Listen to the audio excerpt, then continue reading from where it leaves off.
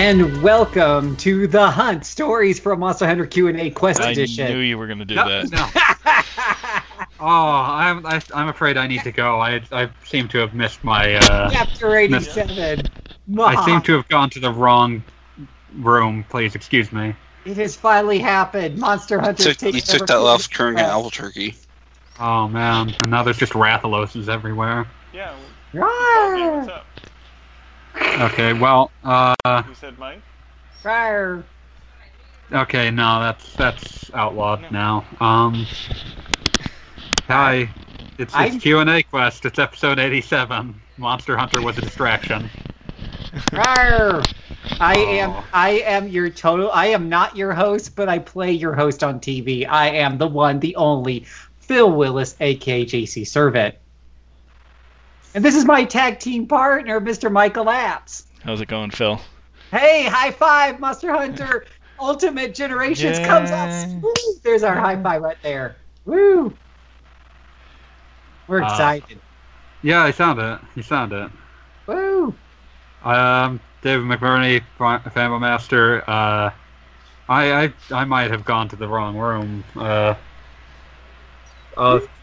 You can't. I guess I'll try to survive this. Mm-hmm. It's fine. It's all fine. And also with I thought you were at PAX and you weren't even going to be here. PAX isn't until next week. That's when I'm you have a time machine. Embrace the hunter inside of you. The hunter inside of me sees like a deer and just runs in fear. Yeah. Rawr! I played a little believe bit that's of the noise 4, of deer. Woo! and All that right. didn't love the world. So when do we start talking about Monster Hunter? Yes. Apps. Yes. When do we start talking about Monster Hunter? Soon. Very soon. All right. Woo! Just gonna sit here until Michael says to talk about Monster Hunter. Yes. Sit tight. I can't see it, but I'm just cradling my head in my hands. So I wanted to mention that I am going to post this episode probably pretty quickly. So I just want to mention that we're going to do another episode immediately after this, where hopefully some staff members are going to share some stories about Mac and whatnot. So I don't know if I'm going to as long as the Rathalos doesn't eat it.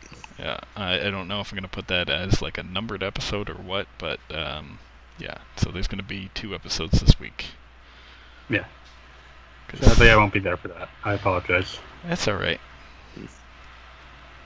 If you do have any memories, you're welcome to share them on this episode or whatever. I got one. You do? I once suggested he make a bat signal-like device that had a butt hanging out for his podcast.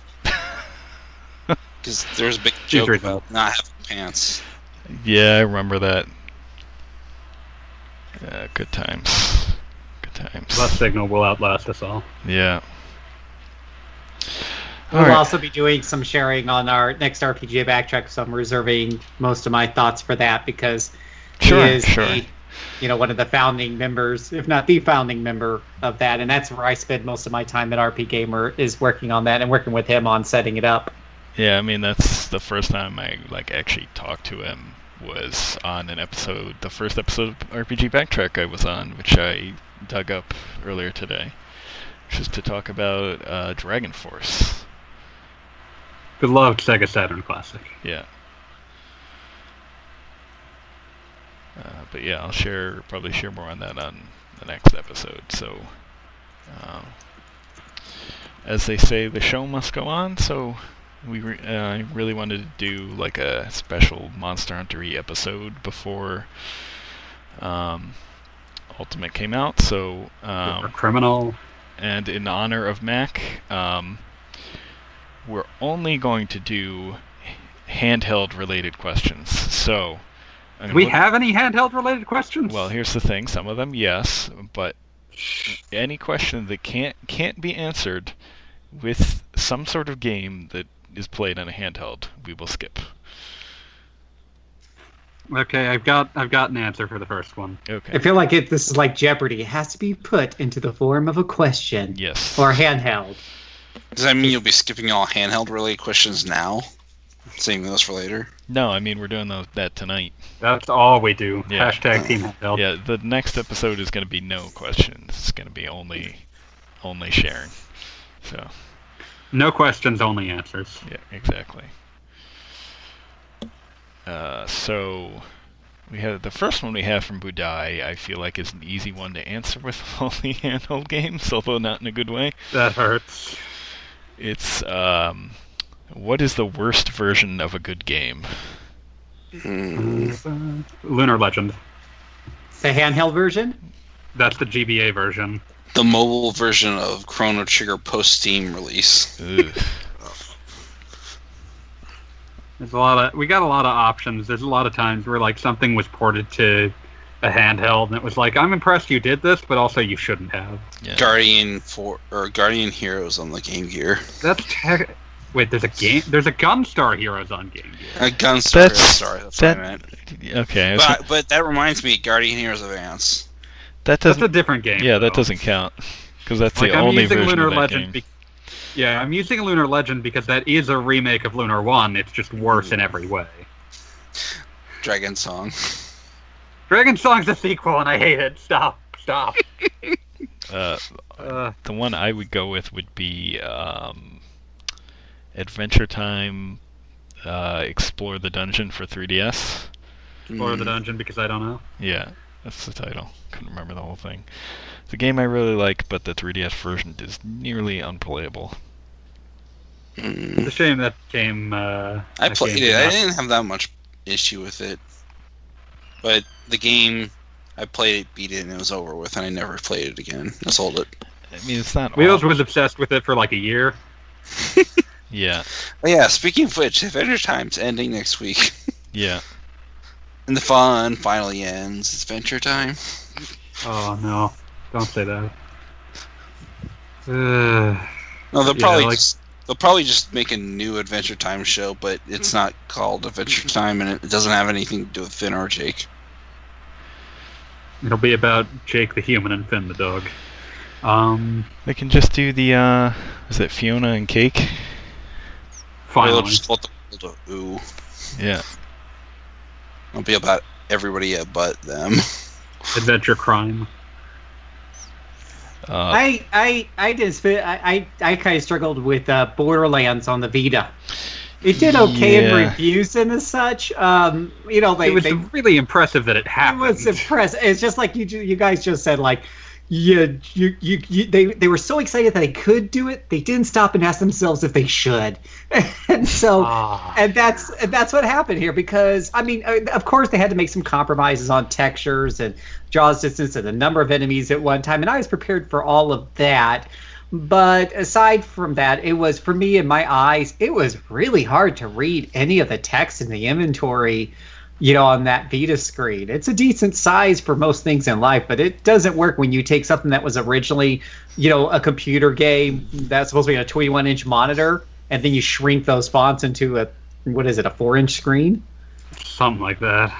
Yeah, so that was really hard for me, aside from the drop, the frames and everything else. It just wasn't everything else experience. That was going on here. Yeah. The Vita version of Ys 8. Yeah. Is it that bad? Yeah, it's slow enough that it's not worth playing compared to the other versions. That's a shame. Speaking of bad handheld versions that, in this case, probably thankfully weren't allowed to happen, Mighty Number 9. Oh. Wait, there was a good version of that? There were the versions game isn't of that bad, but it has problems. Yeah. The way I would describe it is there were versions of that made worse on my hand. Well, that version never came out. We actually but it would have never been good. Yeah, that's what I was bringing up. It's like just a few. We've discussed this a few times over the course of the podcast, and just a few days ago, several sites have started asking, what on earth happened to those versions? And the answer is really ugly and very long. Okay, that reminds me of Shantae Half-Genie Hero on the Vita didn't play particularly well. I thought it was fine.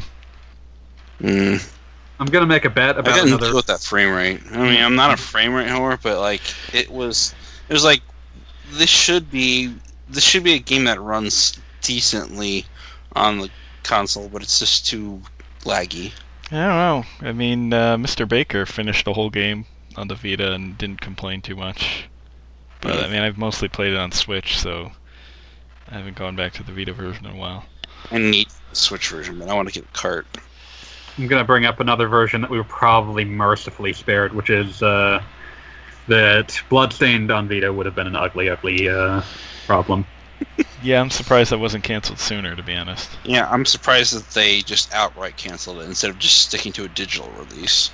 I think that once they realized that they were going to have to tell people that they weren't getting physical versions, the amount of people that wouldn't have just canceled it, would have canceled their pledges and requested refunds, would have been so insignificant. The amount of money they were going to have to spend to port UE4 to the Vita just to make this game was not worth it. Well, I'm going to present an alternate version of this question, that being, what handheld version of a game is the best version? And my example for that would be Monster Hunter Portable 3rd. Oh, man. Phil and I have discussed this. Phil, do you remember why I think this is the best version of 3? Yeah, because it's Monster Hunter in the palm of your hand. And that's awesome. Because it's the only version of 3 where you don't have to do any swimming.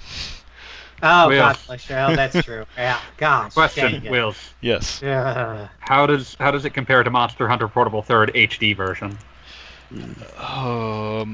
Quite favorably, because the HD version is just the PSP game on the PS3. Swimming. Just because the swimming is in high def doesn't make it any better. It's horrible. Yeah, but Portable 3rd HD version doesn't have the swimming either. That's fair. Version? Oh. Tropical Freeze on the Switch has significantly improved load times. Yeah, that's a good one. I want to think of some stuff that's Daikatana. There we go. What? The GBC version of Daikatana is not an awful first-person shooter. It's a pretty okay Zelda clone. Well, wouldn't that make a completely different game at that point, though? It's still called Daikatana.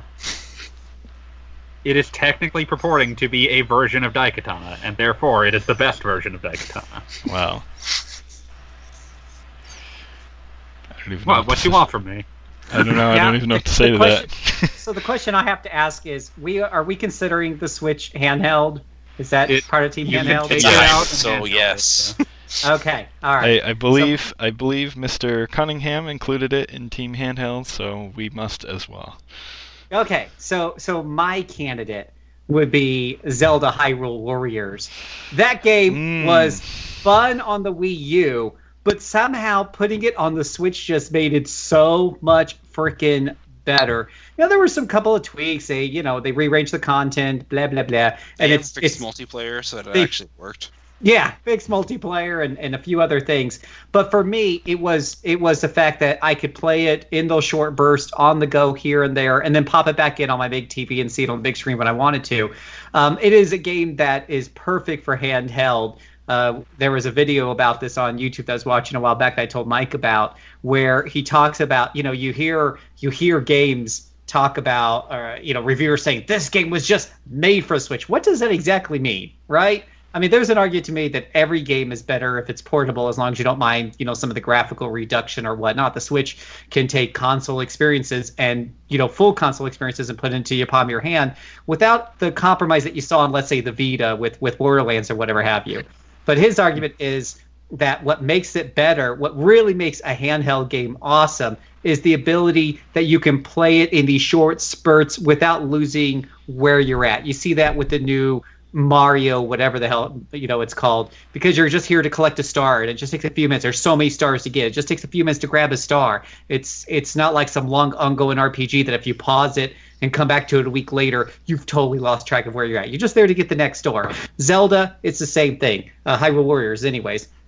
You're there to knock out maps. They take anywhere from 5 minutes to maybe 30 tops. But just like this weekend, my friends were like, let's go out to eat. I wasn't hungry, so I knew I was going to be bored. So I just took my Switch. I knocked out a couple of maps really quick. Nice. I've gotten so far in that game in handheld. I love the game. But when it comes to my time on the TV, playing that for 3 hours straight wasn't always my first choice. But as a handheld option, holy cow. It's just like peanut butter and jelly. Brings a tear to my eye. It's awesome. Yeah. Did I mention you can use a portal mic as a weapon? You have, and yeah, I need to play more of that game now. That is insane. What's her name? The blue-haired chick. I can never remember her name. But you get different weapons for the different characters. Lana's her name. And one of the final weapons you unlock for her is a gate. As in a gate you use to summon other monsters. It'll just fly through the air and whack people around, then slap on the ground, and big centipede or spider will come out of it and start attacking your enemies for you. Do the right combo, and next thing you know, she's flying on a fire-breathing dragon and blowing away all the enemies. For her Pokemon. Yeah, for one of her final moves, she does a portal thing. Well, she'll throw a portal in the ground. Another one will open up way up in the air. She'll jump down in it, just like the portal game. She'll come out of the one way up in the air that she set and just stomp right on the enemy's head with a super powerful, magically enforced kick. It's insane. It's awesome. I love this game. Go Team Handheld. Speaking of Zelda, this is kind of a cheat, but Breath of the Wild. Technically a Wii U game. Yeah. Better on handheld. Yeah, that's a good one. And he talked about the design of Breath of the Wild, why Breath of the Wild is the perfect Zelda game for Team Handheld, because, the shrines are a heck of a lot smaller than the dungeons. If you were looking at, let's say, doing the water dungeon from Ocarina of Time in 10-minute bursts, good luck. You'd lose track. You wouldn't remember where you're at. But the dungeons in that Zelda game, Breath of the Wild, they're just small puzzles. You go and you knock them out in 10 to 15 minutes. Then you pause your game, save it, whatever. Next time you come, you're like, okay, time to hit the land again and find a new dungeon, knock it out real quick. You can do these things in 10, 15-minute segments and not feel like you're lost. It was much more like... It was a much more easy to compartmentalize experience, because even getting to another shrine, you can see them on the map, you move from shrine to shrine, and that in itself would be a satisfying short burst of gameplay. Exactly. Anyone else got any particular handheld versions they want to stick up for? Persona 4 Golden. Oh, yep, that is markedly better. Mega Man 5 on the Game Boy. Mega Man 5 on the NES is not the shining star of the Mega Man NES games. It's not that I hate it, but I do like the Game Boy version a lot more. Just because it's significantly more original. This is starkly a stark improvement from the Mega Man that I had as a child growing up, Mega Man 1 on the Game Boy, which is a hateful experience that I recommend to no one. It seems worse, though. It'll make your ears bleed. Yeah, but it's not as hard as 1. Imagine having Mega Man and Dr. Wily's Revenge and that being your first Mega Man game. If you've ever played that, you understand why that's a sadistic thing to do to a child. Another sadistic thing you could do to more than just a child is have somebody play a game called Dark Spear or something. Ooh. Dark Fire. The love. You talking about Odin Sphere? No, slightly different. No. He's talking about I shall not mention once again. He's talking about your favorite game. Wheels is having a Vietnam flashback. No. That was not aimed at me. Okay. That was Phil's favorite game.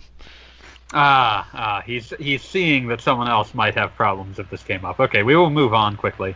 But yeah, I kind of like reaching back into the Game Boy and Game Boy Color library, because that was a period when it was very common to not put a lot of effort into these handheld versions. So when you see the real diamonds in the rough, it's worth commenting on. Yeah.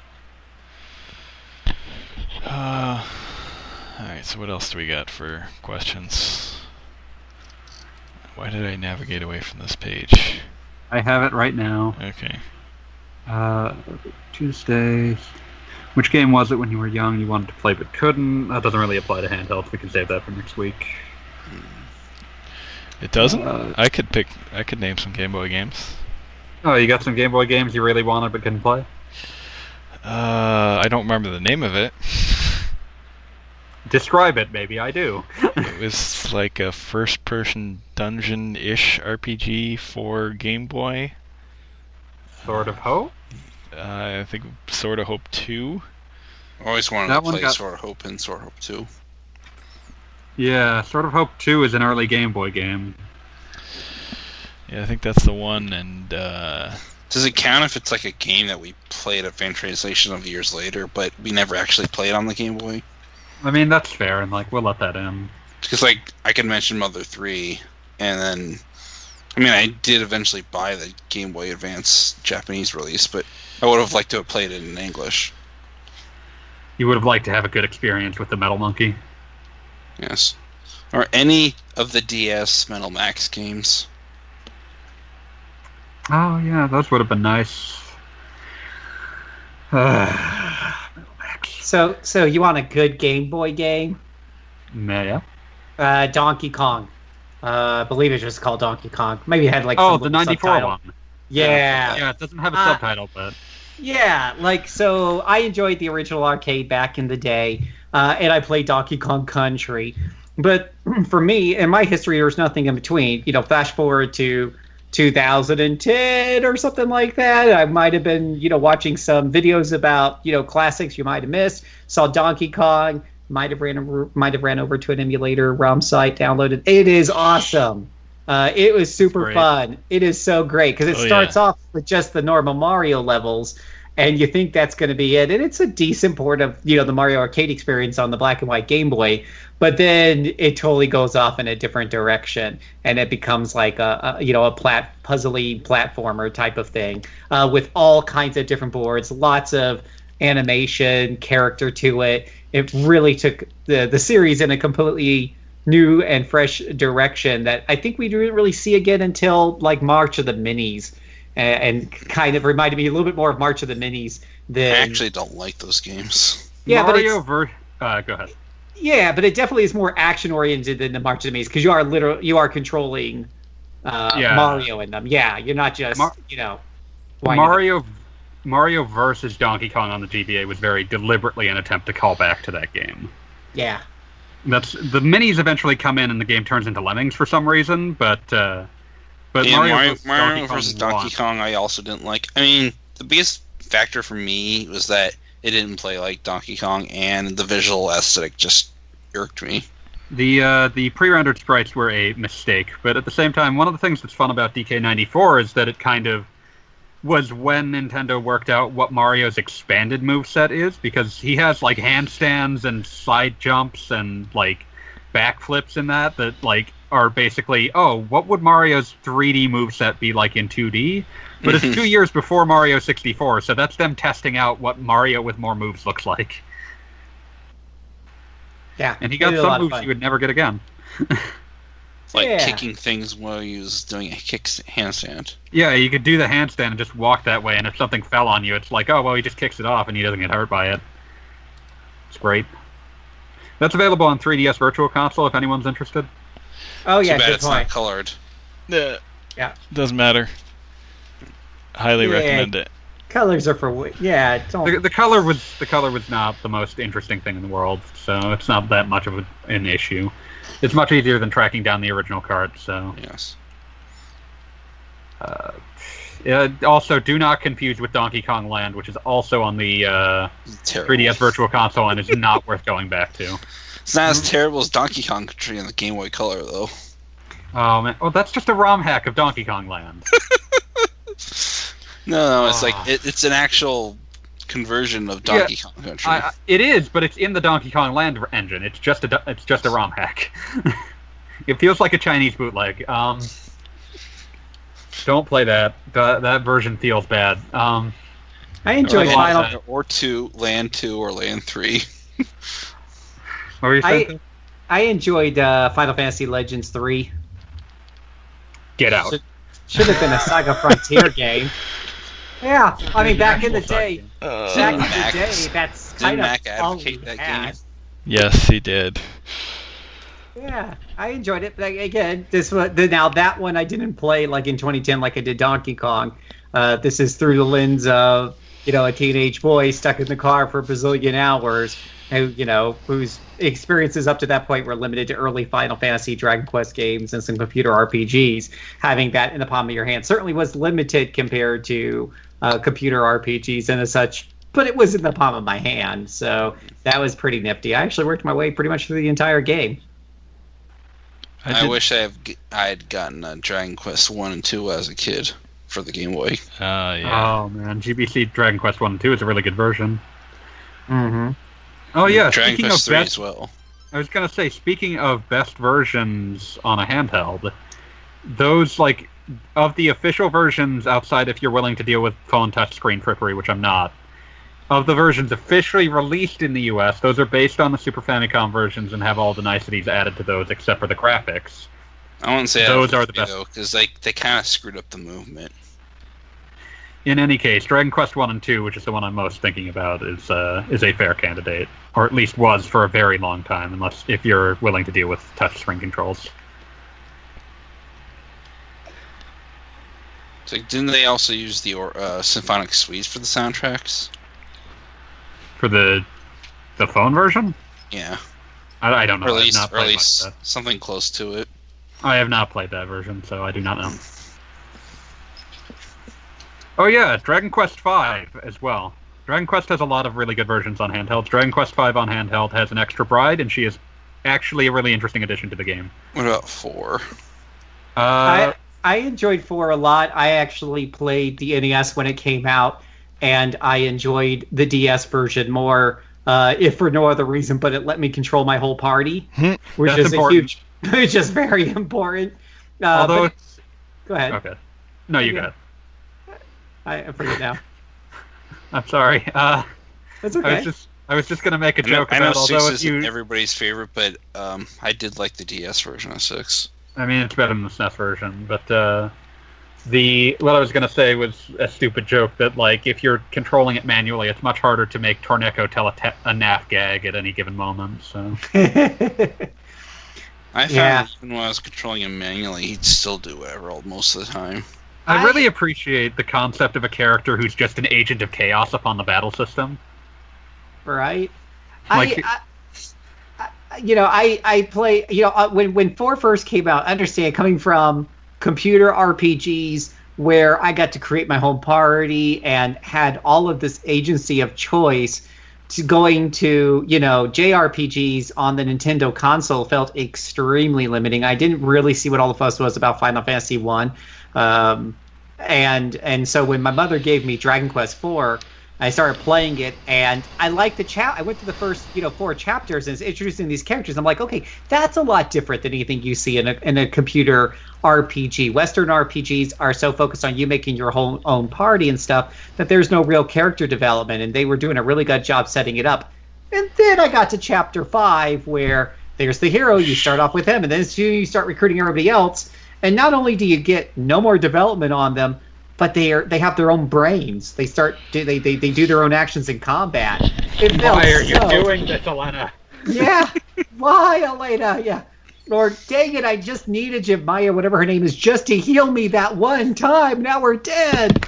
Yeah. It was just to me. It just felt like RPGs are about choice, and computer and console RPGs back then couldn't give you a lot of story decision choice. There just wasn't enough room on the cartridge to have 15 alternate endings or anything along those lines. So the agency of choice came in your party you could create, the names you gave your characters, the decisions you made in combat, the skills you picked up, and it just seemed like Dragon Quest had none of that. But now fast forward to the DS version, where I want something a little bit simpler when I'm on the go. And I'm just, got 20 minutes here, 30 minutes here. Dragon Quest lends itself well to that because, Dragon Quest 4, it's going from town to town and just knocking out, these little segmented stories on your way to save the world. And giving back full control of the party for some of the tougher fights was super helpful. I think that was something that was enhanced greatly. In fact, I remember when they were talking about it coming out, I kept looking online to see, is it going to give me full control of the party yet? Is it going to give me full control of the party? And when I found out it was going to, pre-ordered. I still have it today. And I just did a playthrough of it just a few years back. Yeah, my only reservation on the DS version of DQ4 is the North American version doesn't have the translated party chat, which I think adds a fair bit to the game. Import the European version. Yeah, the phone version also has it if you're willing to go that way. That's kind of Team Handheld. We'll pretend it's Team Handheld. It's something you hold in your hand. Yeah, it's in the palm of your hand. Dragon Quest has a history, though, of like really good handheld versions, because you also have DQ7 3D, I would say, is the best version of that game. DQ8, like, there's some compromises, but I would say that overall you get more than you lose when you play it. I think the added content is more than compensates for the lack of graphical detail. Yeah, that's my thought process. Is like the new characters and the new subquests are all really fun. So DQ8 is another that I would put on that list. Although the new trial mode where you fight super versions of the bosses you fought is kind of maddening. Yeah, that's bonus bosses in a video game, though. I mean, there usually is some secret to fighting them, but I haven't figured out. Like, I think you need to do lots of grinding to make the rest of them work. What were you going to say, Phil? I'm just saying, I'm actually currently playing through Dragon Quest 8 now. I actually started 3 or 4 years ago, working my way through all the Dragon Quest. I'm on Dragon Quest 8 now, so... Which version are you playing? DS.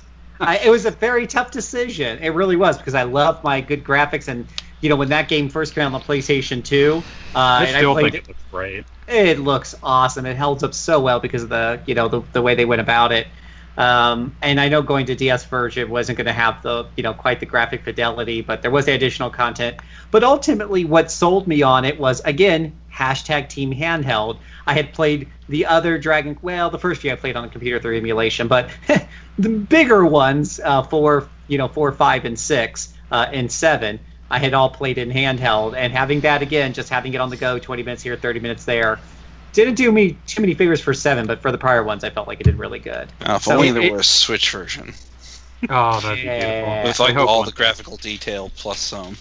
Come on, Square Enix, print that money out. You know you wanna. You're putting DQ11 on there. You can put the other ones. No one will stop you. Come on, do it, Nintendo. Or Square Enix, Squeenix, whatever. Well, Nintendo probably do localization duties because Square doesn't ever publish their games anymore because they're cheap. They're doing 11 for now. But yeah, I think that 8 in particular benefits from being on handheld because it's such a long game that you really want that ability to I've been enjoying this, but I just need to set this aside for a minute and go do something else because I don't have all the time that this game is going to need. To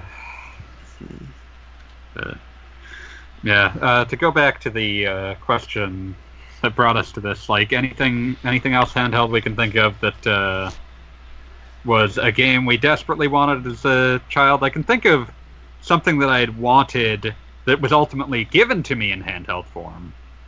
What about something you wanted but never was received because it never existed to begin with? Oh, I've talked about canceled games too many times here. I could say the sequel to Golden Sun, Dark Dawn.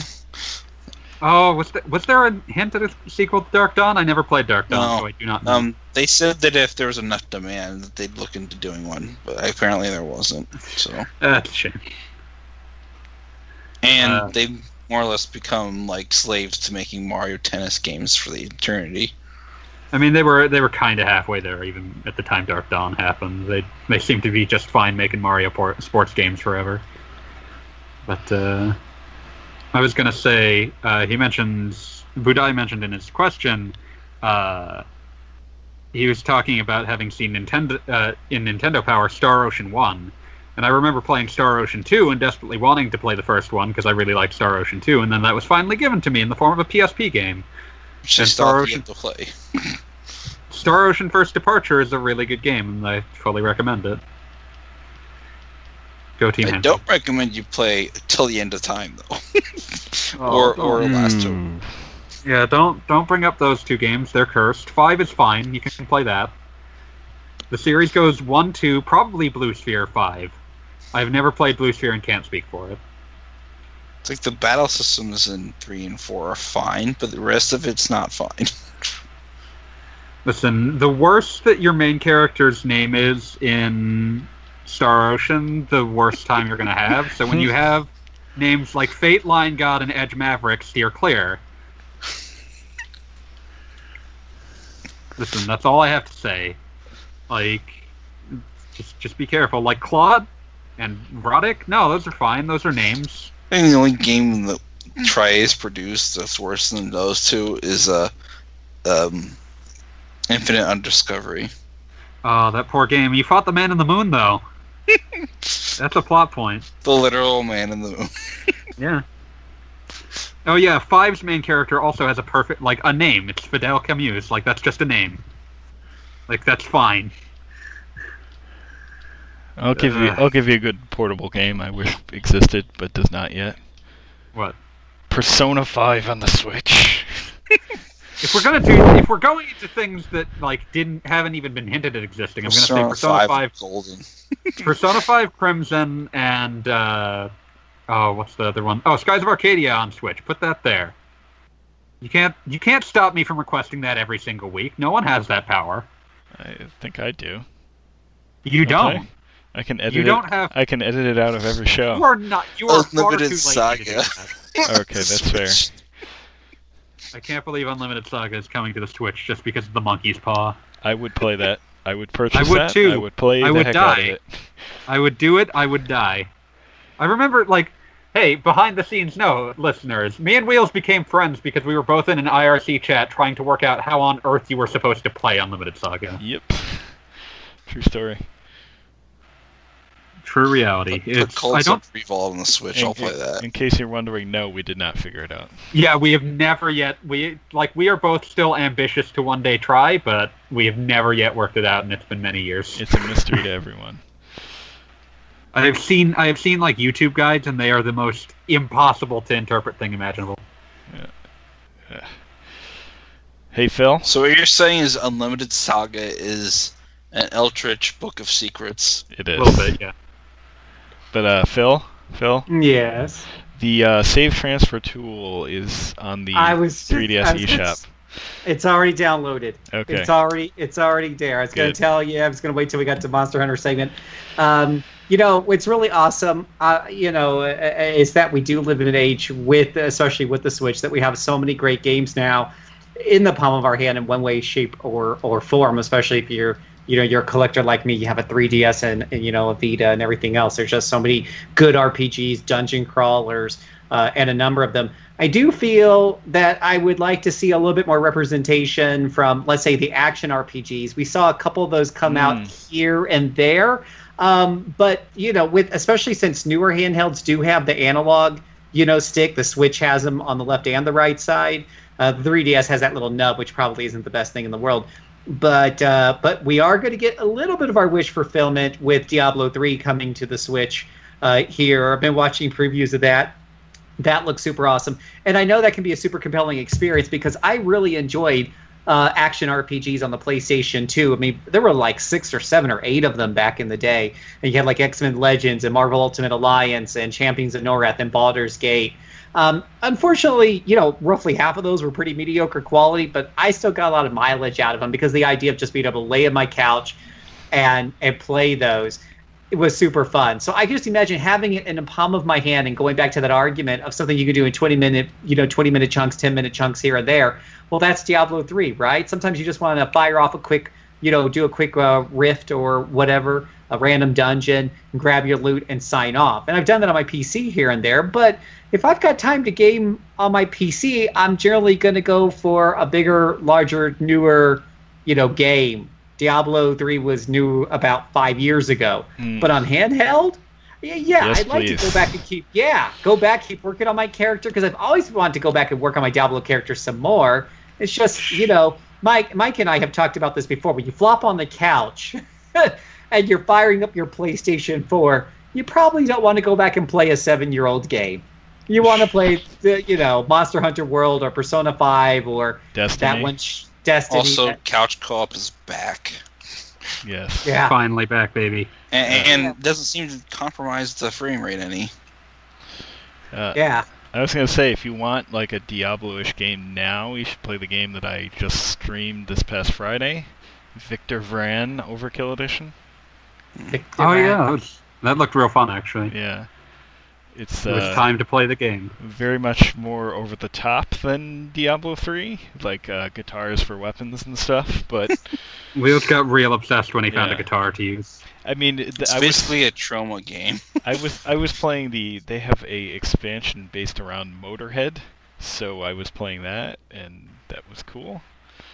I'm not sure how the main campaign plays. It's probably, I mean, I'm sure it plays similar. It probably plays like Victor Graham. Yeah, maybe just not as absurd, but yeah, that's a more actiony one than even Diablo 3. That it has jumping for the Switch. It has Ghostlight said they were going to do some JRPG porting projects to the Switch, so maybe some of them will be action RPGs. That would be cool. I mean, we already got what was that mediocre Shining game? Shining something Refrain. What in the Shining? I don't know. Shining Resonance Refrain. Yeah. Tales of Vesperia Definitive coming to Switch is actiony. There's Fight Man's in that. And not an action RPG, but hey, we're getting Pillars of Eternity 2 on Switch, which would be cool. Oh yeah, I just remembered another action-y RPG. Dark Souls Remastered, coming in October. Yeah, we finally have a date for that. It'd be really cool is if somehow they could fit Skyrim into... Oh, wait a minute. That seems familiar somehow. You know what would be a really good action RPG series that would be like a perfect fit for the Switch? It's this niche series from Capcom. I think it's called Monster Hunter or something. Oh man, really? I can't imagine them managing to pull it off. I've never heard of that before. What's it about, Mike? I think it's about hunting. But you're actually monsters. A monster. It's not what you think. You're the one that eats the things. It's like those really bad parody hunting games for the PC from the mid-90s, Deer Avenger. Let's all talk about Deer Avenger canon and how the main character, that's official name was Bambo. Wow. That's information you have to live with now. I think I died a little. You have to live with that there were 5 of these things. Who played them? Did you play them? That sounds worse than any Cabela game. Imagine living in a world where, like, you had sitting on your shelf Deer Avenger 4: The Redneck Strike Back. I would hate myself. Like someone walks into your room and you try to cover it up, like they've just found something that you shouldn't have in your room. Who made these? This was made by a company called Hypnotics and published by Simon & Schuster Interactive. They should be ashamed of themselves. Listen, you had a lot of options for really bad video games you could buy in the Office Max. I think Simon & Schuster Interactive technically owned... they own a company... did they own Parody Interactive? I need to understand if this was true. No, they seem to have been owned by the Learning Company. I'm sad now. Parody Interactive made such awful games as Pissed, which was a parody of Myst, starring John Goodman for some reason. Did it really? Yeah, he sings a song for it, just called I'm Pissed. John. It's really, really bad. They wanted to make a sequel called Driven, the sequel to Pissed. This is what we live in. You have to live with this. If I don't regurgitate video game trivia no one wants to hear, I'll die. I'm sorry. I'm pissed now. It's great. Like the entire song, he just occasionally shouts, "I'm pissed." You should put that at the end of this episode. Let's move on to the next question before I die. Goodman, well, before that, I need to go because it's getting late. Okay. Sure. Good talk. Yeah, I work in the morning. Thank you for joining us, Godspeed. sir. Well, I'll see you again, hopefully next week, and we can talk about Dragon Quest some more. I can't complain too much. I'll have been at PAX, but I'll try to like have Skype open on my phone that night, so we can maybe I can jump in for a little bit. But otherwise, you can check me out on places like RP Grinders, my own podcast that I've been doing for like pretty much a little bit over 9 years now. Out of the 10 that's been around. Nice. Your podcast will kill us all, so. Yes. And then there's my little side project I've been doing about the Mega Man retrospectives I've been doing, leading up to the release of Mega Man 11, which I'm anticipating. So when are you playing Mega Man Extreme? Oh, dear.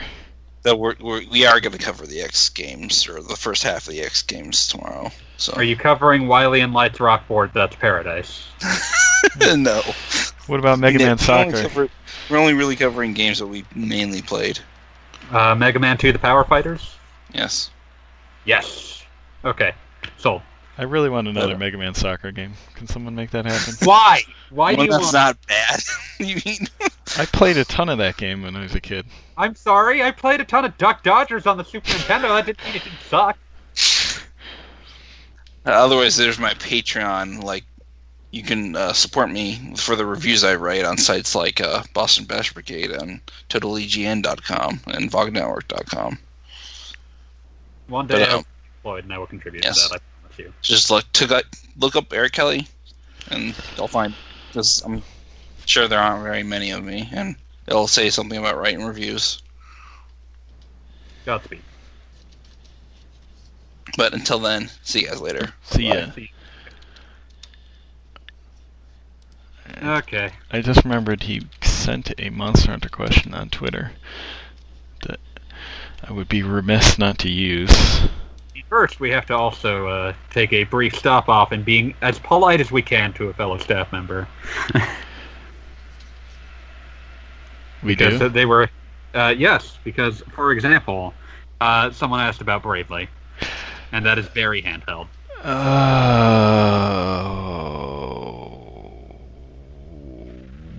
What with Mr. Cunningham's opinion? What's the question? This is from Strawberry Eggs. Speaking of Tokyo Game Show, what would you like to see there? As for me, the Bravely Twitter recently announced / teased that there's something coming in soon, and even changed their name from Bravely Second to Bravely Blank. Actually 5 empty circles, but I think that's the equivalent meaning. I'm super hoping that this will be a new game on Switch, and not either a for the sequel version of Bravely Second or a port of both games. I'll take whatever comes, though. I know I'm encouraging more dumping upon one of my most favorite series, but I'm sorry. Listen. What was Mr. Cunningham's opinion on Bravely Default? I don't actually know. Well, then let us speak in the spirit of Team Handheld and say that as long as you were enjoying, we will not rain on your parade. I hope that you get your Bravely Third. Yes, we won't bravely depart on your good times. Bravely depart. Even in you cannot finish a sentence without being hostile. I can't. I can't do it. No. I can't do it. What do you want it?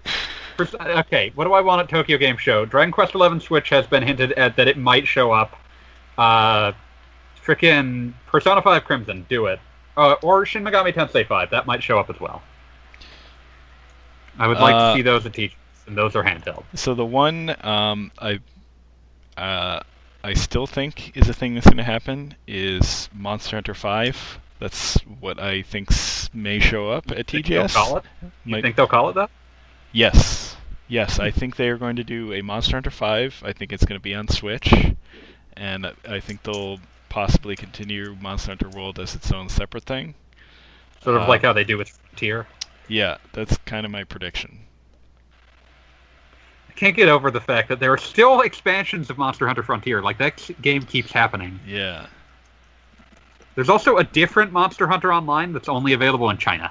That's weird, but yeah, I think they're going to do another Monster Hunter on Switch, and I think it's only natural since the last numbered title was on the 3DS that they do 5 on the Switch.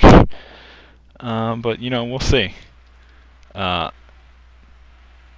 think it should still be like a based on the same engine as World because they've made so many good additions there, or at least use all those additions. But I should point out that World is actually built on the MT framework engine that Capcom actually used for its Xbox 360 and PS3 games. Oh wow!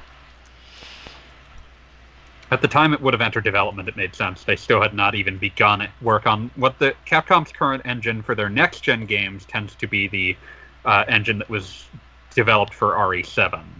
So, like, DMC5 is in the RE engine. But yeah, so like porting in aspects of World onto a Switch game is not exactly like. Certainly, MT Framework has been updated for Monster Hunter World, but the concept of porting MT Framework to Switch, I think, has actually already been done because Resident Evil Revelations 2 came out on Switch, and I believe that's in Framework. So it would not be out of the question for them to... Yeah, Revelations 2 was in the Framework engine, and... I mean, it would not be out of the question to, like, take aspects of the updates made to that engine for Monster Hunter World and port them to the Switch version of the engine. Yeah, and that's just the thing. I don't think they're going to give us, like, a downgraded World. They're not going to do Switch. Portable World. Right. So I think doing a 5 would make it seem as important as it probably will be to them, and they can make it its own thing, and especially given how the Switch is selling in Japan. Yeah, and hopefully it could fix Phil and I's biggest issue with World, which is the lack of variety in the monsters. Might get more than 5 different monsters that are reskinned into 5 different colors, or like 12 different new fire-based monsters, because everything seems to be fire-based. Yoga Inferno. Like, I understand it's a new engine and that there's not going to be a lot of variety there, but I don't think they did a great job of monster selection for World. It's been a great way to get new people into the series. It's great. It's just like those friends that I got into it aren't still playing it. For a reason. Yeah. Because once you get to a certain point there, it's just... It feels like you're just rinsing and repeating over and over. And don't get me wrong, totally got my $60, and all my friends felt like they got their $60 worth out of that game. And if there was a Monster Hunter World 2 and they did something to shake it up even a little bit, I think I would run out and get it. But they're not currently playing it. And the way that they're releasing extra monsters and extra content... It feels like they just got the faucet on drip. You get like one monster every month or two. We got Devil Joe, and that was super exciting. And what have we had since then? And don't get me wrong, like I recognize that even doing Devil Joe took so much work because there's so much more to the programming of Devil Joe for Monster Hunter World than there is with the older Monster Hunters. There's so much more graphics going on. There's his interactions with the environments that are much more just varied. A lot more animation. The turf wars he does with just about every monster there all had to be programmed for. So I recognize that there's a ton more work put into him. But at the same time, as a player, once I've hunted him a dozen or so times, I'm ready to move on. Yeah, I mean... It's a gorgeous game. All that new stuff is really cool, but I mean, at the end of the day, if it's going to mean a smaller game than the older ones, I'll take more of the older ones. Yeah. But I mean, it may just mean a matter of refining that engine and refining the process, and obviously the original series wasn't built in a day, so we'll have to see where it goes. It is really good that lots of people are finally in the series, and hopefully some of them will pick up Ultimate and be able to experience a lot of the stuff from the original series. And yeah, we'll see what comes next. I really have a feeling something Monster Hunter related is going to be at TGS. It may just be the Monster Hunter Stories 2 I've heard rumors of. So you've been dreaming of and heard rumors of. Yeah, I think that game did, at least in Japan, did really well. So it seems like the sort of thing that would do well. I mean, we even got the anime of that over here before we even ever got the game. What? Which is why? Interesting. What? Yes. I blame Crunchyroll. Dubbed even. What? Yes, dubbed. Okay, no, I'm gonna go over here right now. Let's see. But yeah, I can't think of much else that I'm really wanting and actually expecting at TGS. So, I can do pie in the sky wish lists. But, sure. I mean, what? You really want me to go pie in the sky? Give me one pie in the sky wish. Just one.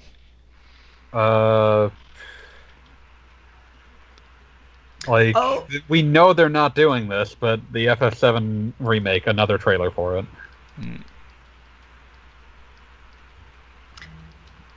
Totally going back to, real quick, a take back on a go back, actually, on the Dragon Quest thing. Yeah, backtrack off the Dragon Quest chit-chat. And a Michael Cunningham point of view. Mike always liked the Dragon Quest series, and I remember him talking about one of the reasons he liked it was if you had a party wipe, instead of getting a game over screen, you just simply got auto-resurrected back at the temple with half your gold, but you kept all of your experience points. And since you could put your gold, the bigger bulk of your gold in a bank. Put it in safe. Yeah, you really weren't losing all that much. And he's like, he was basically like, I'm too old and impatient to deal with games where when you wipe out a dungeon, you lose 20 minutes of progress, 30 minutes of progress, or whatever. Life's too short. Life's too short. Interesting thing about Dragon Quest VIII, one of the reasons it's better than the PS2 version is you do have suspension saves that you can abuse. Yeah. I just got wiped out by the mole boss, but of course I was smart enough to save right before said mole boss, so I don't even have to lose half my gold and run all the way back through the dungeon again. I just reload and I'm right there.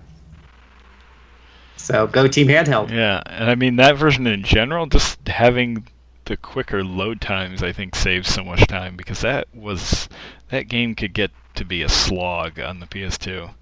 The load times were not good. Mm-hmm.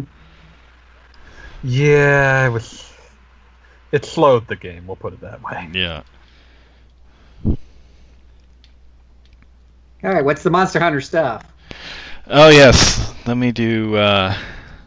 We've still got other questions. I guess we will have to come back to them. Yeah, we'll circle back to them. I just wanted to do Eric's question while I was thinking about it. It was just he wanted to ask our opinions on Generation U, considering Gen wasn't regarded as highly as 4 and World. And not to I know Wheels was furious about it. Yes, not to pimp our other show, but we have discussed this on multiple occasions on The Hunt, stories from Monster Hunter, specifically on the most recent episode, episode 7, where I talked a lot about and I think the episode previous to that I talked a lot about my experiences with Generations, and it's kind of a love-hate relationship. Like, it's got issues, it's got things I don't like. I don't like after 4. It was hard to play that after 4, which had a great story, this great single-player experience, and this is kind of a game that just poops you into a bunch of towns. It's like, here, kill some monsters or something.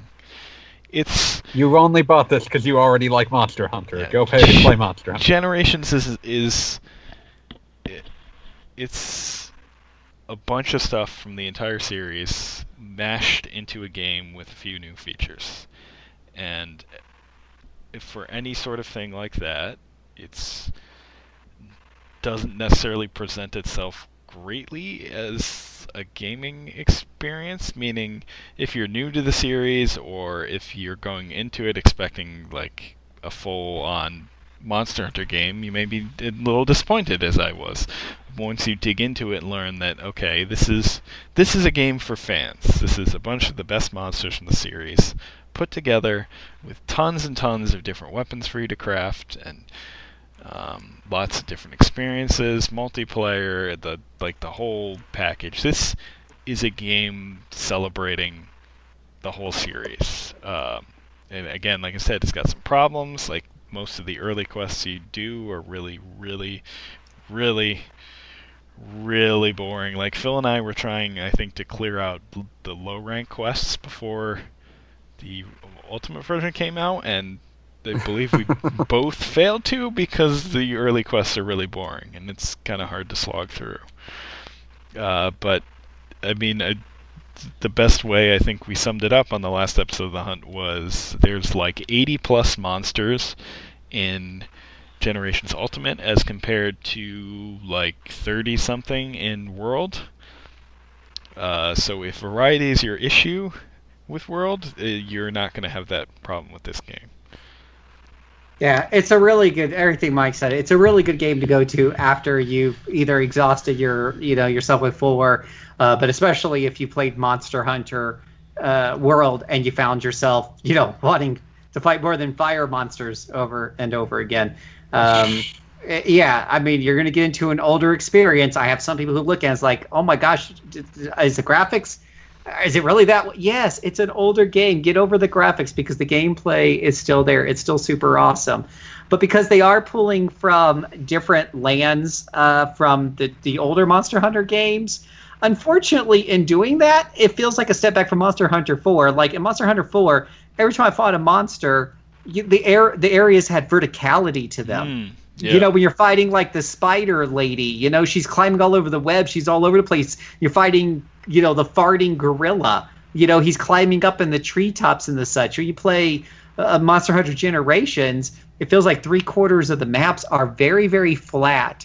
They're just basically flat arenas for you to fight the monster in. So if you're coming from 4 and you're going to Generations, aside from the fact that the earlier quest also feels slower paced, and the story, granted, story's never been a focus of Monster Hunter, but in 4 it was at least entertaining, and in Generations it's non-existent. Yeah. So there are those things that definitely make it feel like a step back, but it has it where it counts, which is in the gameplay, the variety with the arts. You not only have the 14 or 15 weapons that you have in Monster Hunter 4, but you've also got 6 arts for each one to fart around with. So that's almost 90 combinations right there. That's insane. And then you have 100 different monsters to test them all out on and to have fun with. And you can turn them into 100 different suits of armor and countless numbers of weapons. It's insane. So it really is that toy box you go to.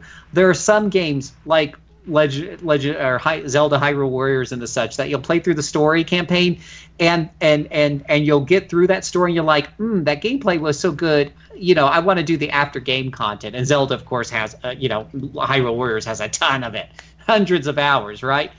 The way I look at it, Generations is that post game content for Monster Hunter World. Like you get to Monster Hunter, you wish there was more to it, but you're just bored of fighting the same 24 monsters again, and their quote after game content is limited to just a drip of monsters that come out, once every 2 months. You need Monster Hunter Generations Ultimate. You're going to have so much fun. Once you get through the slow beginning, you're going to have so much fun just tearing apart. And there's so many different kinds of monsters you don't see in World. You've got huge ass snake creature. You've got frogs. You've got dragons that throw water bubbles at you and fly completely in a different pattern than Rathalos, the 5 different versions of Rathalos does. You've got the spider lady. You've got the Salta. You got the Saltus, which is just a flying insect. Nothing super special. Easy enough to kill. And I thought, that was kind of a boring 2-star or 3-star monster. That's until I met his buddy, Saltus Queen, which is like a 4 or 5-star, because Princess there, I should say Queenie there, when she attacks you, she starts flying at you, and it took a while for me to soak in that the reason why she could even fly, she's this massive tank-like creature, is because she has a full-blown Saltus on her back that's lifting her up and flying her around, and then they separate.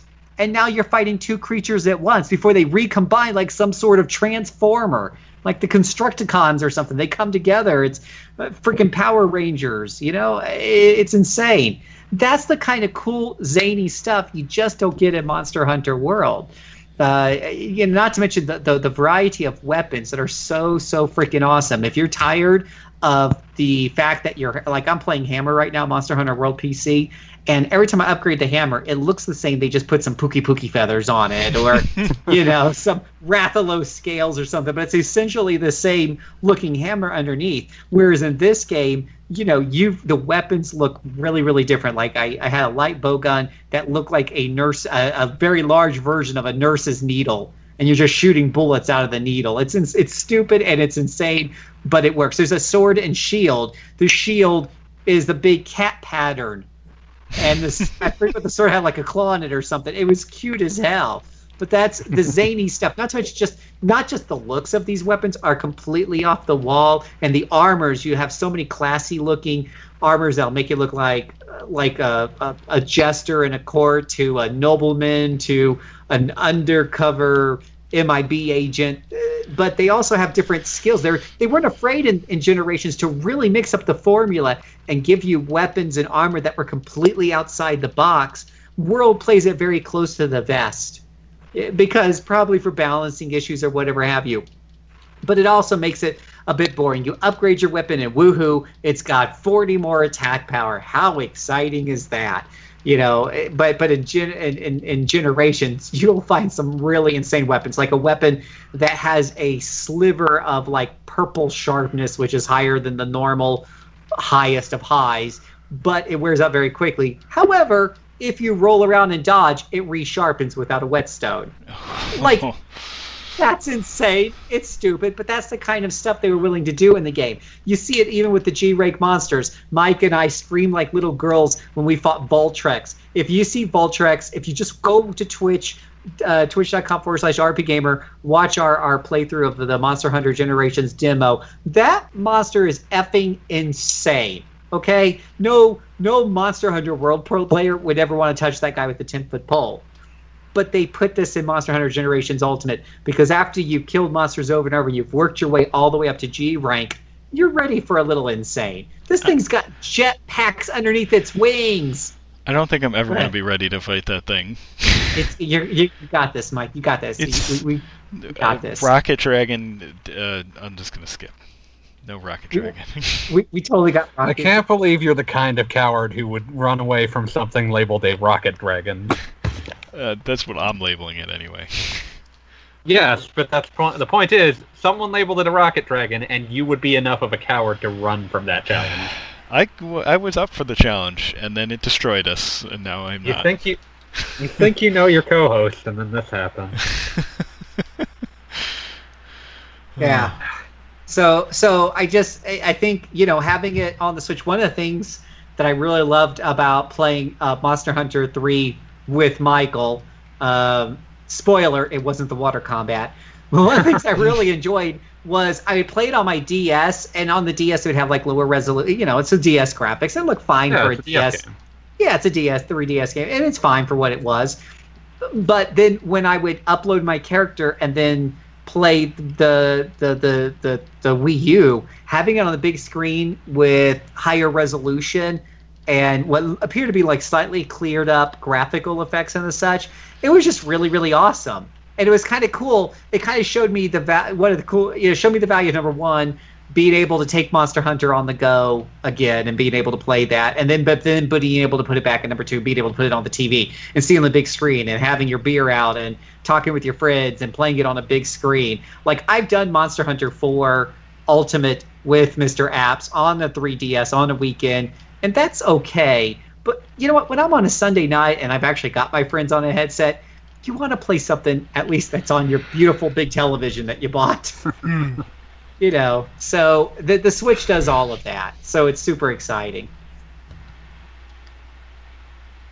So yeah, it would have been probably cooler if we had Monster Hunter 4 Ultimate, but don't sell Generation Ultimate short. While it doesn't have the game and it doesn't have the verticality and some of the levels it has, it does somewhat, maybe not fully, but somewhat makes up for it with even a greater variety of monsters and a greater variety of ways to take them down thanks to the hunter arts. So, glass half empty, glass half full thing.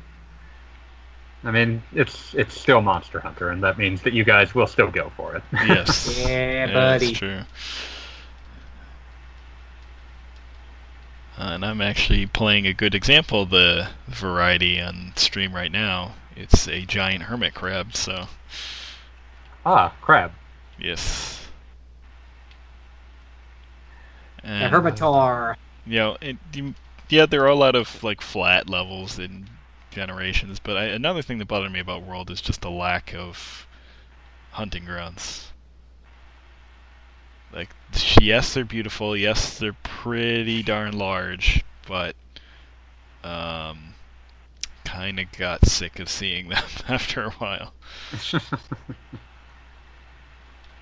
especially like the coral reef one. Yeah, it just they're beautiful, they're gorgeous, they're huge, but they had to put so much time into making it. There wasn't enough resources or time to do a big variety of them. I'd love for there to be a Monster Hunter World Ultimate if they just had like 3 more lands and twice as many monsters. Yeah. I would even start a character over again. I'd be okay with that. Just to experience that. That would be so awesome. And I would fork down $40-$50 for it, no problem. Generations does, I will say, like, I played a lot of 4, and I mentioned to Mike that I did feel that 4 suffered a little bit from that. I felt like 4 could have used more areas. There was one area that they basically recycled and put lava in it, and I felt that was kind of lazy, where you don't really have that problem with that's another glass half full thing. Generations Ultimate does have a lot of flat-looking lands, but they are at least a lot of different lands because they're taken from a lot of the different games. And if you have played the older games, they'll bring you back some memories from those older games. But even if you haven't, just the fact that, like, in the first 3 stars, 4 stars, I've been to so many different lands now, hunting these different monsters down. It's pretty cool. It at least shakes things up and keeps it feeling a little fresher. Yeah. It is interesting to go back and see like the early bits of the series too. Yeah, it's been a while since they've done a new version of any of those. So. Yeah. And this is better than going back and playing the Wii version like Wheels once did of Monster Hunter. Yeah, well, the good thing about that was you weren't forced to use the right control stick to do attacks. So that's still the best Magical. This is still the best version of 1. But really, you're better off just playing the 1 sections of Ultimate. Yeah, for sure. Yeah. So, and probably the other thing is like, hey, it's what we got now. Let's show Capcom that we really love Monster Hunter games. Let's go out and get it. It's what your friends are going to be playing if they're hardcore into Monster Hunter. So Mike and I is going to be playing it. And hey, that's saying something. So some Mike guy. Yeah, so go and grab it, play it with your friends, get into it. It's going to be a lot of fun. Heck yeah. You might be able to play it with your favorite RP Gamer editors. That's absolutely true. We'll be more than happy to do that. We should arrange some play sessions with the community. A good old hunting party. Yeah. I suspect we'll probably be ahead of many of them since... I'm sure. Isn't that the nature of Monster Hunter, though? Well, I mean, because you can transfer your save from 3DS Generations, which obviously Phil and I have been playing and leveling up in, and I'm sure there's a lot of people that are just going to jump into this never having played the 3DS game. Mm-hmm. So. But it's also like it's kind of Monster Hunter tradition to have a more experienced player explain to you how on earth this video game works. It's true. And it's also tradition, from what I've seen online, is high-ranked players will be happy to wander into your game, help you trounce a hard monster, and then wander back out. And be super pleasant as they do so. Yeah, Mike and I saw that when we were playing Monster Hunter 4. We just had these high-ranked people come in and kill Spider Witch for us and all of that. It was hilarious. Yeah, just like totally wreck these monsters. I mean, maybe they're grinding materials, low-ranked materials they need for something. I don't know, but I mean, it was great. It's good times. Like, there's nothing wrong with them doing that. No, not at all. It's a community experience. Yeah, I've always had positive experiences playing online for the most part. See, there was another question from Twitter as well from Lowell Whoops. Who says, what are the general play styles of weapons in Monster Hunter? Like hard-hitting but slow-moving or attacking? Please give tips for weapons and play styles so the less than good among us can be ready for Monster Hunter Switch. Oh, such a great question, because the answer is there's all kinds. Pretty much. That's the beauty of the game. Like if you want a faster, faster, quicker experience where you're dodging all the time, Dark Souls styles, you got that with weapons like the dual blades and the insect glaive. If you want something that's a little more deliberate, where you pick and choose your shots, you got the great sword and the hammer. If you're a more defensive player that doesn't like to dodge because you're just not fast enough, stick with the lance or the gun lance or the charge blade. And that's on a scale with the charge blade, but there's just that's what's really awesome about this game. There's 14 different weapons, and one of the really cool things about this is that this isn't just a brand new game that's come out with 14 different weapons. This is a series that has been evolving, over a decade. So when Monster Hunter 4 and Monster Hunter Generations came out, and later on Monster Hunter World, they already had these weapons pretty well balanced and feeling awesome. When you're swinging a greatsword, you can feel the weight with every swing. It throws your character off balance a little bit, but it feels so natural. When you're zipping around with the dual blades, it's fast, it's slick, and it's responsive. There is also, if you're more of a range person, you like to play like third-person shooters and such, you've got the light bow gun, the heavy bow gun, and the regular bow, and each of those kind of handles a little bit differently, so you can kind of toy around with all three and figure out which one feels best for you. But yeah, for you shooter fans there, absolutely go for it. But yeah, there's something there for everyone. Then on top of that, there's 6 different styles. Like one of the styles is the aerial style, which gives, no matter which weapon you're using, gives you the ability to hop around a little bit more. Normally, only the insect glaive allows a character to basically pole vault up into the air. Other characters got to hope that there's a ledge nearby they can jump off on and get onto the monster, maybe to attack him on the back so they can mount him for extra damage and knock him out for a bit.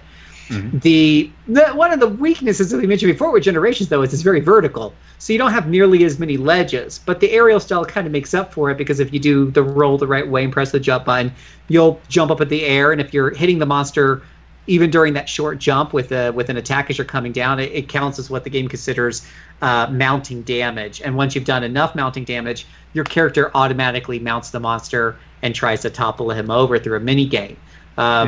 So that's just one of the 6 different styles. There's styles that focus on defense and proper timing of dodges. There's another style that just gives you lots of slots to put special skills into that you power up by connecting hits on the monster, and then you cut loose with these big moves for extra damage, or they could be self-buffs or whatever. There's a lot of customization there, and that's not even getting into the depth of all the armor skills and the charms and the decorations that you can put to activate different skills on your character. Monster Hunter 4 and Monster Hunter Generations are incredibly deep games. If you played Monster Hunter World and you thought that its skill system, was deep with its mix and match armor set system and stuff that it had going on there, and the decorations you could slot in, wait till you get your hand on these guys here. You'll definitely feel like you've entered the next level. But that's where the awesomeness comes in at. You can kind of do what plays best for you. And it's one of the things I love about the Monster Hunter series. I don't like Dark Souls. I feel like Dark Souls, your only way to beat monsters in that game is to get good. Yes, you can armor up, and it's necessary and all that jazz. But at the end of the day, when it comes to those boss fights, if you're not good, you're dead. Regardless of your gear or your play style, you have to get good.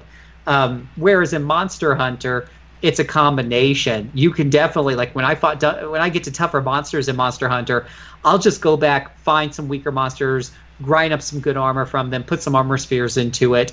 Or maybe if I'm having trouble with a poisoning monster, I'll go back and see if I can build a set that gives me immunity to poison. I'm more of a defensive player and an RP gamer, so I look to see what skills I can pick up by mixing and matching these things. Sometimes it's just doing a different weapon. And that can make an encounter for me completely, different in terms of difficulty. That's not something that's easy to do necessarily in Dark Souls. It's not like you can go, I switched to sword and shield, and now I can block the attacks a lot more effectively, and I don't have to dodge as much, and I'm able to carve up this creature. But you can do that in Monster Hunter. It really lets you play the game your way, which I think is at the core of what makes RPGs super fun. Whether it's decisions I'm making in the story, or it's being able to come up with my own strategies for my character in terms of armor and gear and weapons and skills in order to take on these big bad bosses. That's what makes it awesome.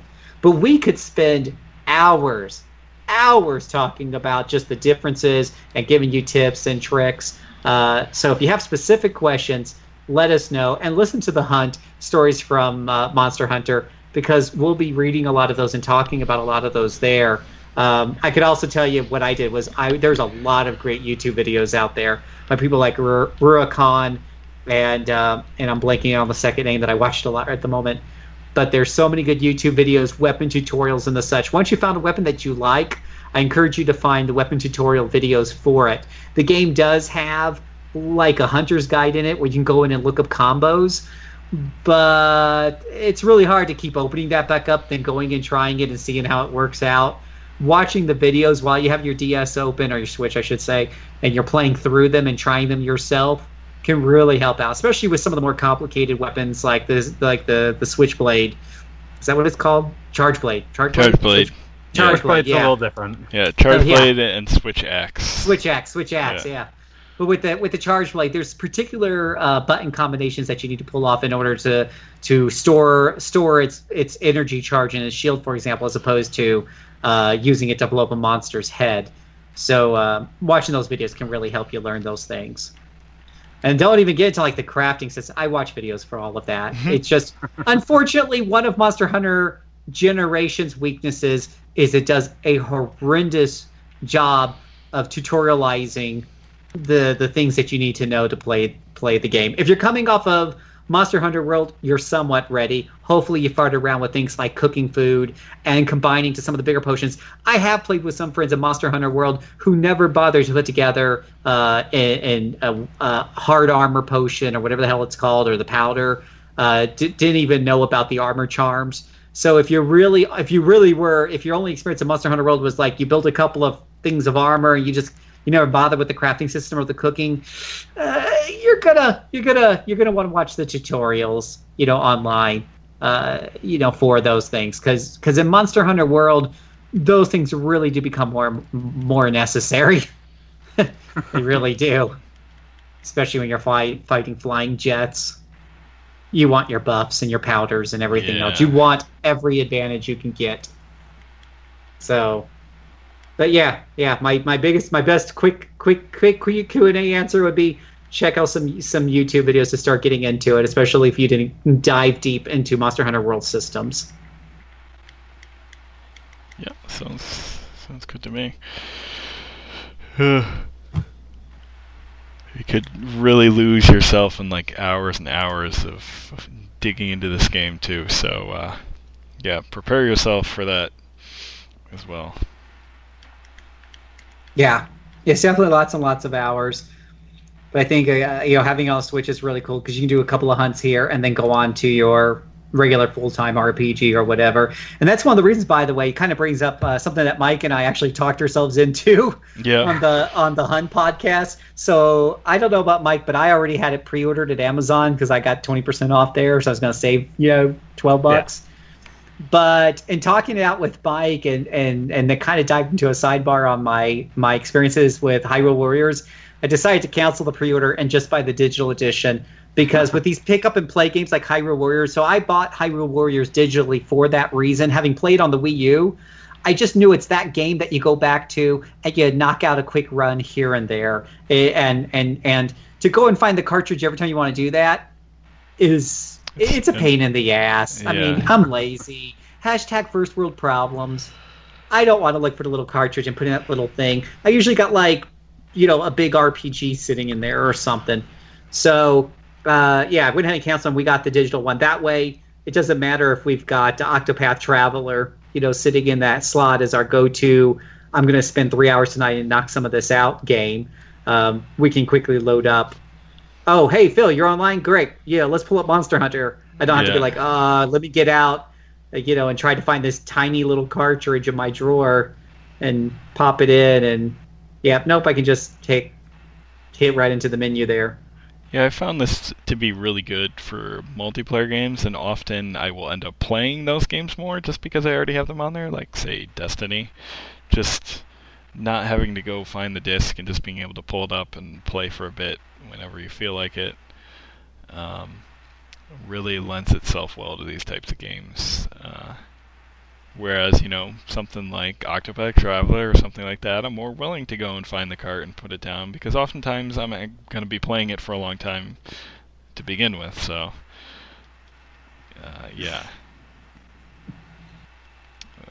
Now, if they would just get If they would just activate the damn digital download already, that would be swell. Will's just waiting for this to end so that he can end the podcast.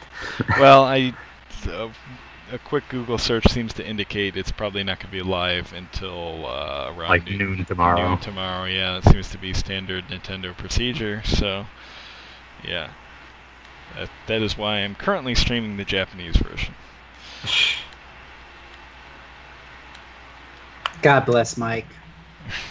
We're playing the Japanese version. Mike. Yeah. Yeah. Mike's definitely got more patience than I ever will. He tried to talk me into that shiz. I did, because I did not think. Criminal. I did not think. Well, I did not think we were going to get it, and it was just wanted some multiplayer buddies. But yeah, that is one thing I want to check out once it does go live. Is I want to see if there's any chance my Japanese save will work on the English version.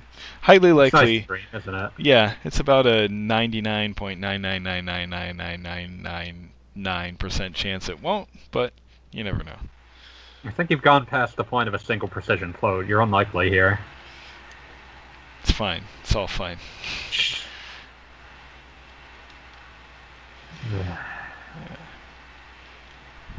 He can dream. It's all about dreaming. Don't let him dream. Yeah.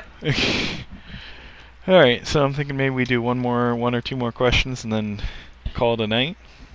Does that sound good? That sounds fair. Actually, we only have one or two more questions. How fitting. Yeah. Actually, this one kind of seems inappropriate at the moment, so let's save that one. Yeah, we will be back for your question. Yes. So the last one is from the Walkin' Dude, who says, I've been playing the Atelier. Did I say that right? Atelier? Yeah, close enough. Atelier series. No one can stop you. And I can't get over the mispronunciation of the title words. It's Atelier, not Atelier. What mispronunciation or translation error have annoyed you the most? Whoever in Sega, when they released Ys on the Master System, decided to put a hyphen between the Y and S. They didn't put a hyphen, they put a dash. Whatever they put there has haunted me for years. You love Ys. My favorite thing that they did, they were real bad about that on the Master System, because they turned Monopoly into two words. Oh, that's bad. That's bad. Don't you love Monopoly? Monopoly. Yeah, Monopoly. Single many. Well, this sounds like it's if you get riled up by mispronunciations, this sounds like a great time to plug the RPG Backtrack podcast, where I specialize in slaughtering names. It doesn't matter. It's all fair game. If there's a way to slaughter it, I will find a way. It's true. He's not exaggerating. Mm-hmm. I've witnessed it. I'm a little scared. I'm currently puttering around grinding in Yakuza 6, so I'm going to bring up the dub of Yakuza 1, which has some pronunciations going on. I haven't seen it, but I've heard stories. It's not great. It's not worth your time. Please don't play it. Do play Yakuza Kiwami 2 out tomorrow as well. Sorry, I had to do a little of my own plugging. It's okay. It's all about the plugs. We're basically a free PR agency.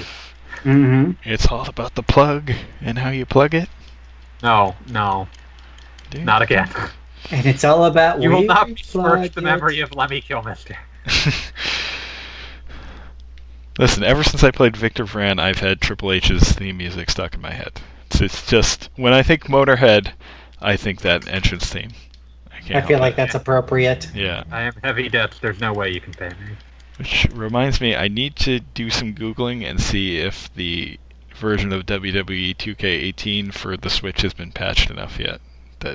Probably not, given that they just gave up on making another. Seems likely, but it's $20 on the eShop, and if it's maybe halfway somewhat playable, it may be worth. You know what? Out. That would be an excellent one to add to the earlier question of what I would like to see on the Switch. I loved playing WWE games on the PlayStation 2. Being that it's one of those fighting games, you play it for 10-minute spurts here and there. It'd be really cool to do my create a wrestler career mode in that. I haven't bought one in a while because every time I read the reviews, they've kind of gotten away from the storylines. It's more about creating your own wrestler and going through like a simulated career, which sounds boring to me. I like the story. That's why I watch wrestling. It's drama. Yeah. It's about the storyline. So I still have the PS2 games, and I go to them from time to time just to play through those again. Some of those were done so well. I've got so many of them. But yeah, having those in the palm of my hand would be really cool. Yeah, that series has been kind of a mess since they moved to next-gen consoles. Mm-hmm. Yeah. It seems to happen every time they do. Except it's always a question of, do they ever recover? I don't know at this point. I mean, it's not like it was I don't know if they just started an engine from scratch or what, but I mean the games didn't change that much going to next gen, and it's been a mess. And how have you guys learned nothing? Yeah, I don't know. Just for the love of God, just remaster No Mercy, put in some new characters, boom, you're done. Excuse me, the developers of No Mercy are very busy making Style Savvy. Are they actually still? They're a different company at this point now, though. Their name is different, but they're the same company, dude. Okay.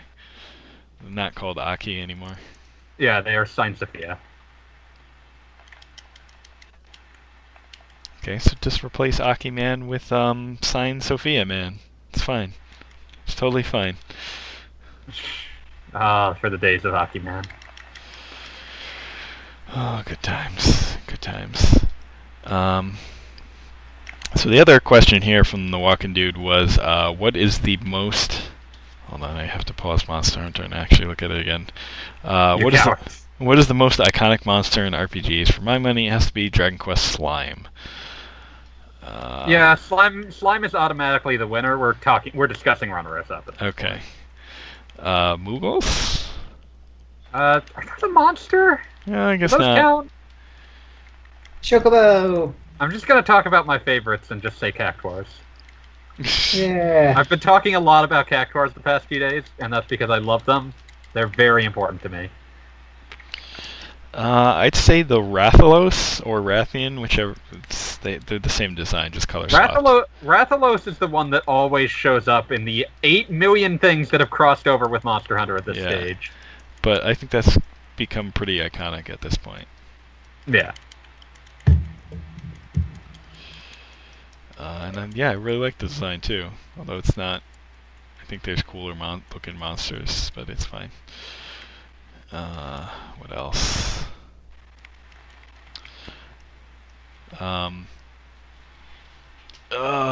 What's his name? Jack Frost. Oh yeah, that terrible little thing. Yeah. I love him, but he's a monster.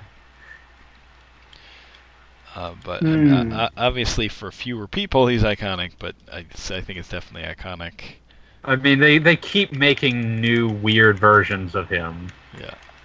And the only plush one I have is the one from Devil Summoner from PS2, where he's dressed up. Yeah, Raiho! Yeah. I love Raiho. That one is pretty sweet. I'm currently playing something with no monsters in it other than, like, big buff burly dudes, but those aren't really monsters, they're just dicks, so... Yeah. So... Hey, Mike, did you know it's all about the game and how you play it? Oh, no. I did. Do you also know it's all about control? And, what the heck is the next line? You're gonna take it. Thank you. Line! I don't know. I'm sorry. I do my best with this rinky-dink production. I really wish that song was actually in Victor Vran. That would make that game literally perfect. The perfect video game. The most metal possible video game. Yeah. But a note on that, I went to go export the video that streamed to YouTube, and I noticed that portions of it had been muted. Awesome! I'm unsurprised, and I think I told you that was going to happen before we even started. Yeah, I don't even think it's because I randomly put in it's time to play the game at some point. I think it's just because from the soundtrack is a legal minefield. Yeah, exactly. And I hate that streaming platforms do that, because that happened to me when I tried to do a video of Metal Gear Solid 5 where I was playing some of the cassette tapes in it. Oh man. Didn't know you played MGS5 for some reason. Yeah, I played it a bit back at release, and then newer, shinier things distracted me, as they always do. I hate the things that I do to try to get you to play video games, and then this happens. Oh well. I think we're all exhausted at this point. Yes. I mean, look, hey, I bought a digital version of Yakuza 0 so that I can finally play it, because it doesn't require me to put the disc in, so there's that. That's how it works. And that's busy just grinding out experience in Yakuza 6 because I'm a sick man with sick plans. Nice. Ooh, I'm all ready to upload my character. Apparently I need to go get my Switch to actually complete the transfer. Yeah, unfortunately, I doubt the Switch version is even live yet for you to do that.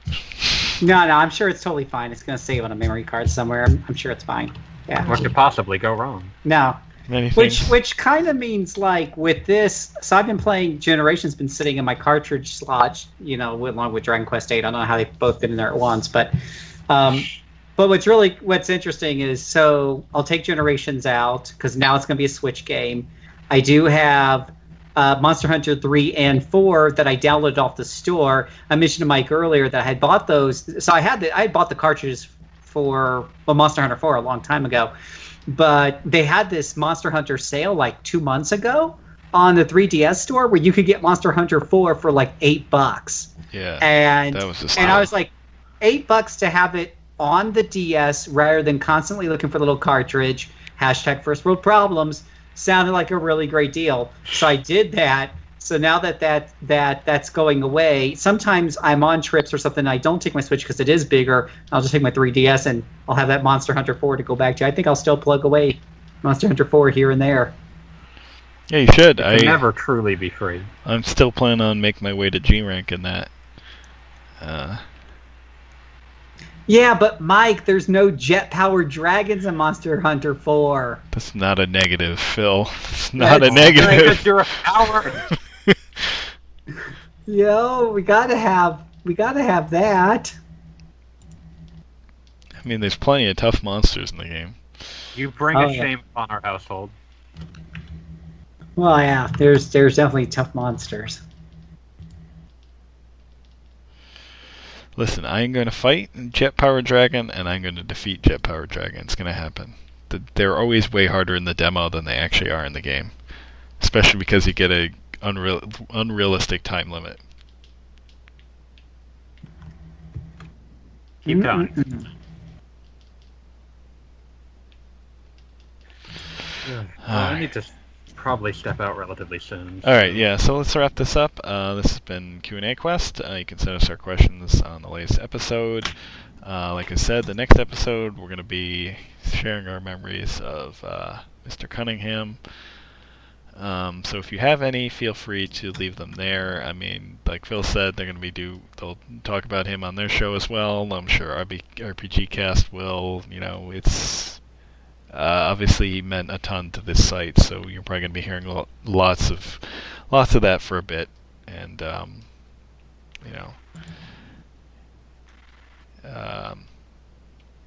if we're a bit slower on stuff and posting things for a while, please bear with us. 'Cause I'm sure you can all understand why, but people so far have been really, really supportive, and it's been surprising to see lots of people I didn't even know knew Mac on Twitter, leaving their condolences. Apparently, for one, he helped some of the limited run guys actually connect with some of the companies they eventually did limited releases for. So, yeah, he's going to be missed, and I don't know what else to say about that. It's hard to sum up a person. Yeah. Especially someone like that. Yeah. Obviously, be sure to check out our other podcasts. Phil and I do The Hunt. We'll probably be doing more frequent episodes now that Ultimate is upon us. And RPG Backtrack, as always, and the RPG Cast, which also records weekly. Although I don't know if they'll be doing that one this week since they'll be at PAX. But don't quote me on that. I can't wait. I can ask them at PAX. Yeah. So, anything you guys want to mention before we wrap this up? Not off the top of my head. Yeah, just at the Hunt stories from Monster Hunter Podcast, we just posted just yesterday or today or something like that. But we just posted today.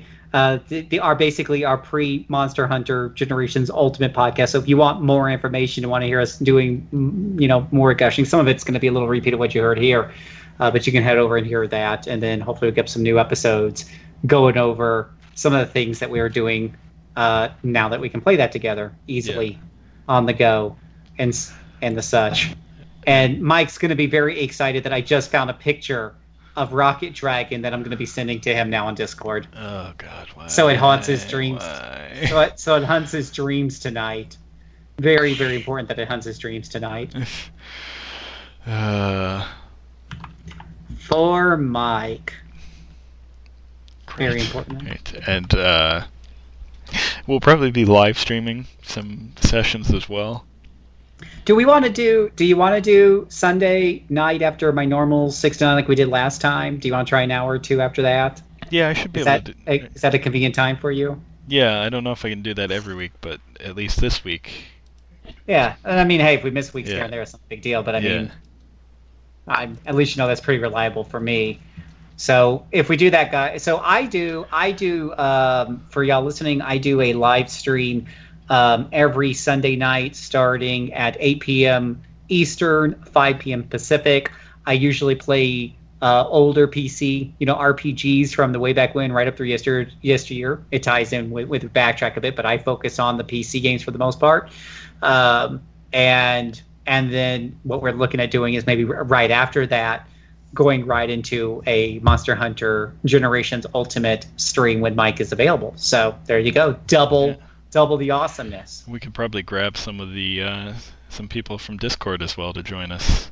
Yeah, during those streams we do involve Discord. In fact, if you're just watching the stream, you'll actually hear us just talking. We're talking about RPGs in general and our gaming hobbies and whatever topic happens to come up. For the most part, it's very game centered, just with our friends. So it's a great time if you want to talk with us and the such. Ever wonder what it's like to be part of the podcast? Just jump right in. And possibly I usually show up there. I promise I won't talk too much. And come play Generations Ultimate with us. That would be very rad. Yeah, we can all fight the jet power dragon together. Oh God. Listen, you have to face your fears of the jet and the dragon. Oh, I don't want to though. It's just misunderstood. Come on, man. He's really no worse than Nergigante. Oh wait, you haven't fought him either. No, you wimp. I have no simple machine.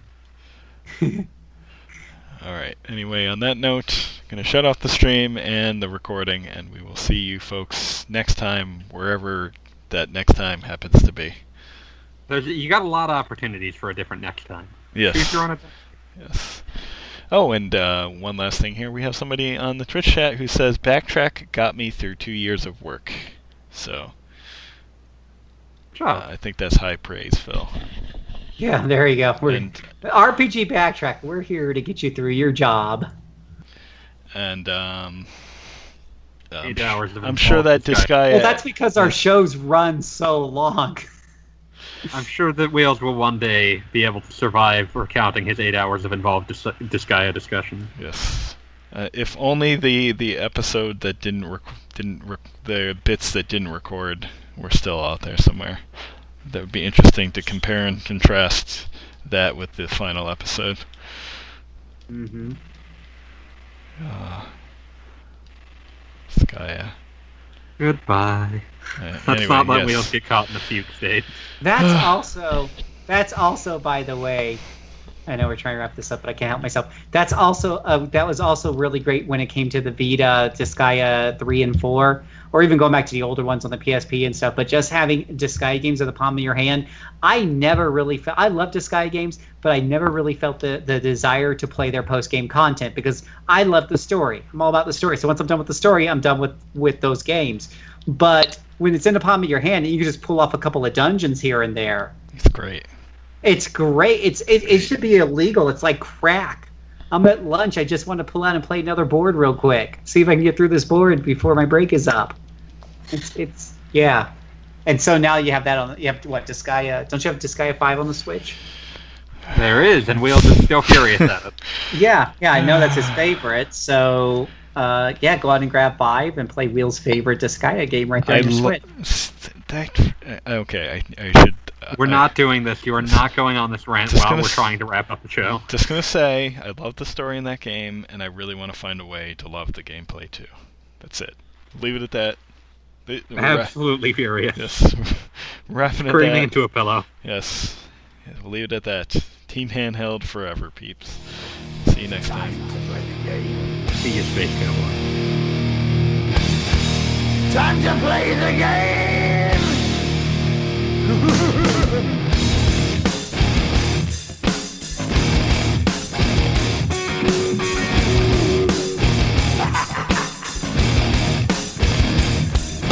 It's all about the game and how you play it. All about control, and if you can take it, all about